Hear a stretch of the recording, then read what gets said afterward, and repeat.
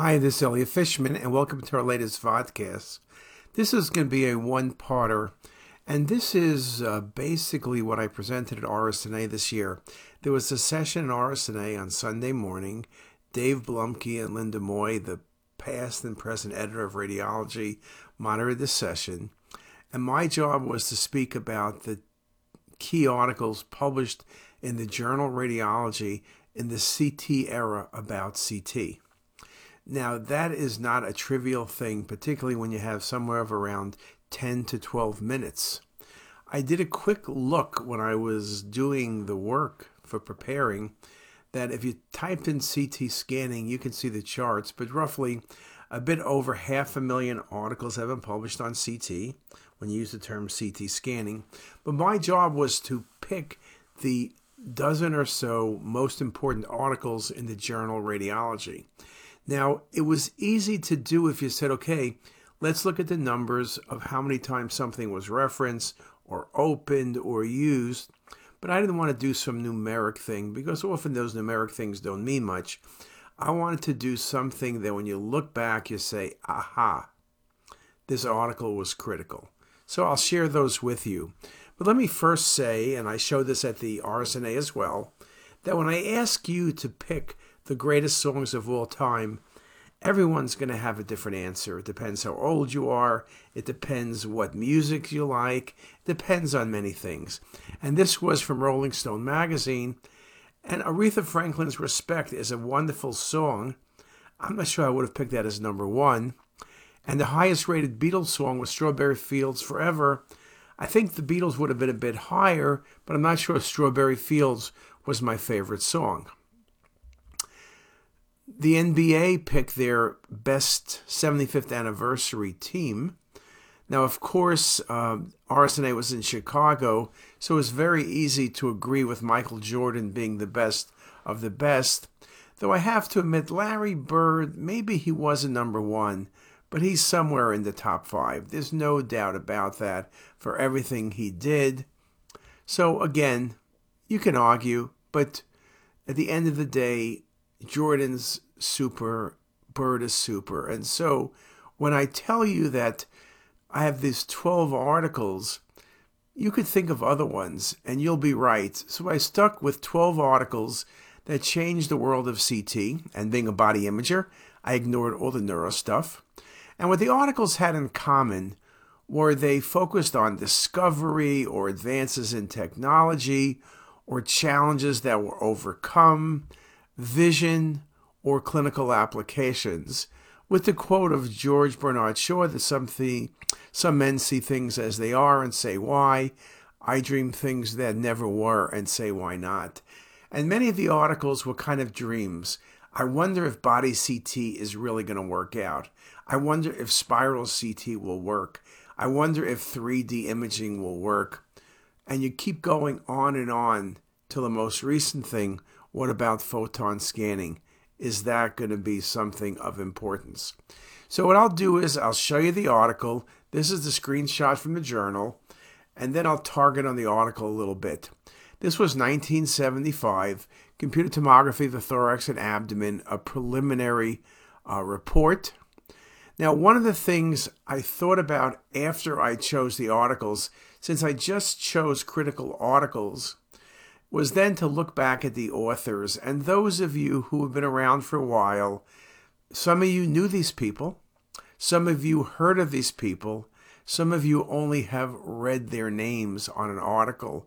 But you can see that team science was big even then. On this article, this was from the group at the Cleveland Clinic, Alfidi and Haga, Meany. Those were names that were very big in the beginning of CT. And here's the article. Look at this incredible imaging of the liver and the heart. Of course, the images were backwards. This was before they even decided what was right and what was left. So that got changed. But you can see the quote. CT scanning greatly enhances our ability to visualize the normal and pathologic anatomy of the human body. There is no question that differences in tissue absorption and morphological changes are demonstrable by CT scanning in a variety of diseases. It is doubtful that routine radiography will be significantly affected by this new modality. Okay, that was a slight understatement. It was changed. Its impact on the fields of nukes, ultrasound, and angio remain to be determined. This will be achieved through the use of well-designed clinical comparison studies. A very fair article in 1975, but you can see what happened over the next bunch of years. CT changed everything for every modality and moved things forward. The second article, 76, Early Clinical Experience with Motionless Whole Body CT. And this article, Stuart Sagel, Bob Stanley, Ron Evans, Mallinckrodt. The big people, the big institutions early in CT were the ones who got the scanners. I've heard a million arguments who had it first, Mallinckrodt or Mayo or Cleveland Clinic, but those were the big dogs. And then it came up to places in Boston and NYU and UCSF finally and Hopkins. But this article spoke about 18 seconds. As long as you hold your breath, look how much better the images actually look. And yes, right and left is now correct. And a quote from the article, the ability of the ME body scanner to complete a scan during suspended respiration has resulted in the clearest and most precise computer tomograms of the chest and abdomen yet published. Real anatomy is depicted rather than a simulation by which motion of organs is smoothed out by the computer. Claims that motion has not significantly degraded the images obtained of thoracic and abdominal organs by other equipment appears unrealistic. We found a definite degradation in the quality of images obtained in patients unable to hold their breath for 18 seconds. Wow, things have changed. We don't even hold the breath for 18 seconds to do a chest, abdomen, pelvis. It's under 10 seconds. But you could see these preliminary results utilizing CT needs definitive confirmation by well-designed studies. Nevertheless, fast scanning was there. Third article, Body CT, a clinical important and efficacious procedure. Now, I like this article. It's an opinion, and it's something that has followed us for the past 40 years in CT. This article is unique. There's Ron Evans, Mallinckrodt, Alfidi, Cleveland Clinic, Hartman, Mayo Clinic, Korobkin, I think he was Michigan, Kazam, Cornell, Sagel, Mallinckrodt. Now, what you see in this article was people already were saying that CT was too expensive, it's experimental, it's a waste of time. Here they were saying, hey, we're early on in CT. We believe that radiologists, with the help of our colleagues in other disciplines, should define experimental research and clinical use, not third-party payers or government agencies. And so I like this article because even in the earliest days of CT, administrators were getting their ass in the way and annoying the crap out of us. Again, there is no administrator that ever improved the quality of CT or did anything to help patient care. It's this article that already showed the problems we would have and still have with administrators thinking they understand technology and they will tell the radiologists what indeed to do. I like this article, 78, from Korobkin, Kressel, Moss, Kohler. This was a group at UCSF at that time. And this article spoke about vascular imaging. Look at the title. I love the title. Computer tomographic angiography of the body. I thought I was one of those people who was doing the early CTA. This was way before we thought about CTA. But it made the point. Look, you can see things better when you give IV contrast. Amazing. We wish to describe some of our initial experience using IV contrast material to delineate large and medium-sized blood vessels in CT body scanning. This procedure is best termed computer tomographic angiography. So all of you who thought CTA started at 64 slice CT or 128 or 256 or maybe 16, hey guys, we're talking about the 18-second level, at best some 10-second scans, way before we thought it was possible. Now, of course, I had to put myself in there because this was the first article on volume rendering. Bob Drebin from Pixar, Derek Nye from Caltech, and eventually Hopkins, and some of our colleagues in radiology and orthopedic surgery. This article was important because it did show that if you could do fast scanning, which meant a scan that took 10 seconds a slice, 4 millimeter thick sections every 3 millimeters, but this was using the Pixar system. It made the point that working with industry, and industry outside of the big players like Siemens, GE, Philips, other companies like Pixar, was the way to go. The ability to view things and understand things, the ability to use volume rendering, a new approach to three-dimensional imaging that overcomes many of the drawbacks of the currently available surface rendering systems. This was innovative. It was unique. Yes, I was the first author, so I was lucky, but it's people like Bob Drebin, Lauren Carpenter, who are on, Patrick Hanrahan. Those are the three names that were on an article that appeared 2 years later, which described the technique in computer graphics. And it was our privilege to work with these people. Now, 1990 saw a very important article from Willy Callender in Germany, and this was the basis for spiral CT. Spiral volumetric CT with single breath hold technique, continuous transport, and continuous scanner rotation. Okay, could you imagine? Spiral. That's the time you heard that word. And you could see that, wow, if you scanned faster, the resolution improved, motion decreased, you had much better images, and continuous CT scanning of organ volumes during a single breath hold was studied. Remember, this is the early years where section sensitivity profiles were enlarged. The section width for 10 millimeter section was increased by a factor of 1.3. So there were some of the issues that were brought up about partial averaging, all of the issues. But again, with every step forward, it's not a perfect step forward. Yet, this was spiral CT. And then you fast forward 3 years, and there's Jay Hyken, Jim Brink, and Mike Vanier at Mallinckrodt talking about, well, they're arguing spiral versus helical, those terms. Radiology did not want to get involved, so you have both terms there. But you can see we were now talking about clinical applications. Look at that, coronal reconstructions. Oh my God. By overcoming some of the constraints of conventional CT, spiral CT has advanced established CT applications, including multiplanar reconstruction and dynamic contrast enhancement, and has enabled new apps such as CT angiography. Experience with spiral is still limited, and its clinical applications are currently evolving. 1993. Things moved very quickly from that point. I picked this article because it was one of those articles that changed things.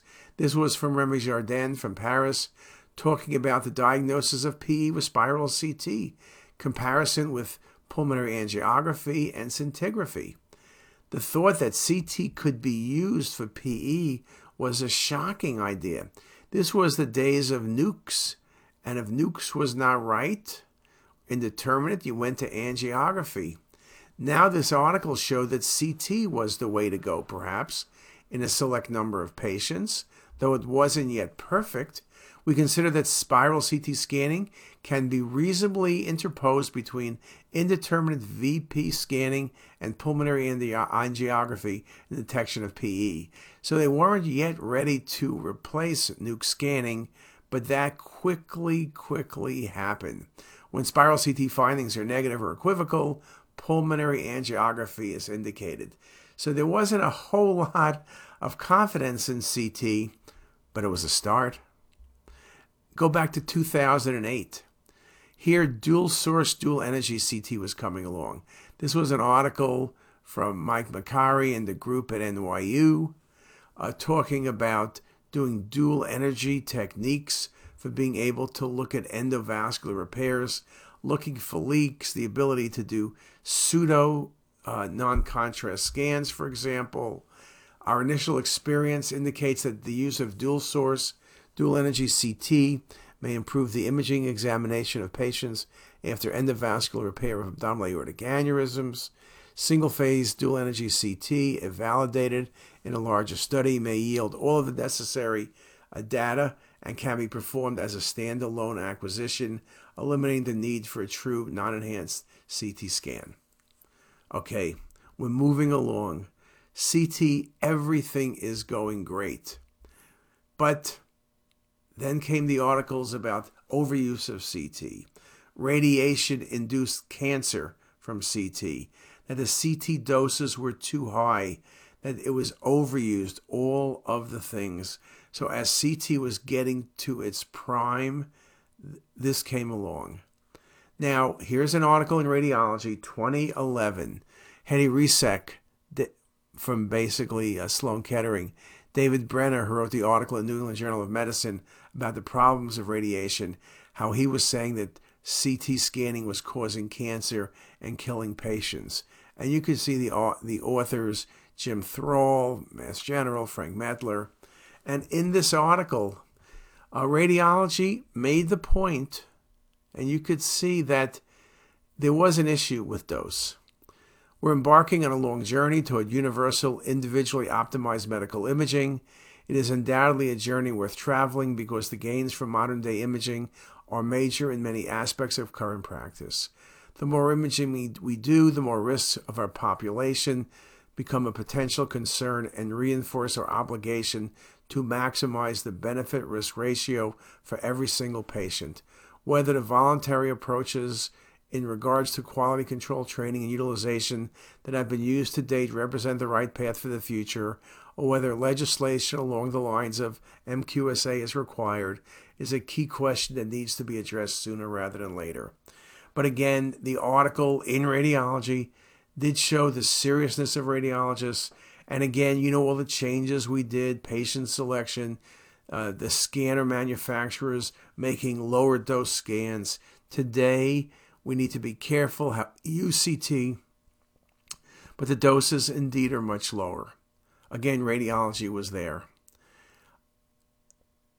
The question that followed that in part was, are we overutilizing CT? This article about CT in the emergency department. Is it necessary? There were so many articles written about overuse, unnecessary. Physician decision-making can be done without CT. But this article, and you can see some of the stats, but let me give you a quote. In a multi-center study, we found that for common referral indications for CT in the ER, abdominal pain, chest pain, aneurysmia, and headache, physicians frequently change their lead diagnosis, diagnostic confidence, and admission decisions after CT results were available. Look at those numbers. Lead diagnosis changed 51% with abdominal pain, and the lowest is 24% with headache. Median confidence level, admission decisions, 25% of patients weren't admitted, yet they would have been admitted. The amount of cost savings, the amount of rapid triage, the advances of CT. We were no longer looking at just doing a CT for a bad reason. You can see the impact it had on our patients. And the last article I chose was this article from Dave Blumke, and this is the group at the NIH, speaking about contrast-enhanced photon counting CT, the first human experience. And you know that photon counting CT is now available. It's FDA approved. And so this article from 2016, 7 years ago, was the initial article showing its promise, and it looks like it's going to live up to its promise. CT will be more than black and white images. Lots of different ways of looking at information, and we're really first learning what photon scanning can do. The photon scanning system showed comparable performance to clinical systems when the abdomen was evaluated in a conventional scanning mode, with the added advantage of providing spectral information that may be used for material decomposition.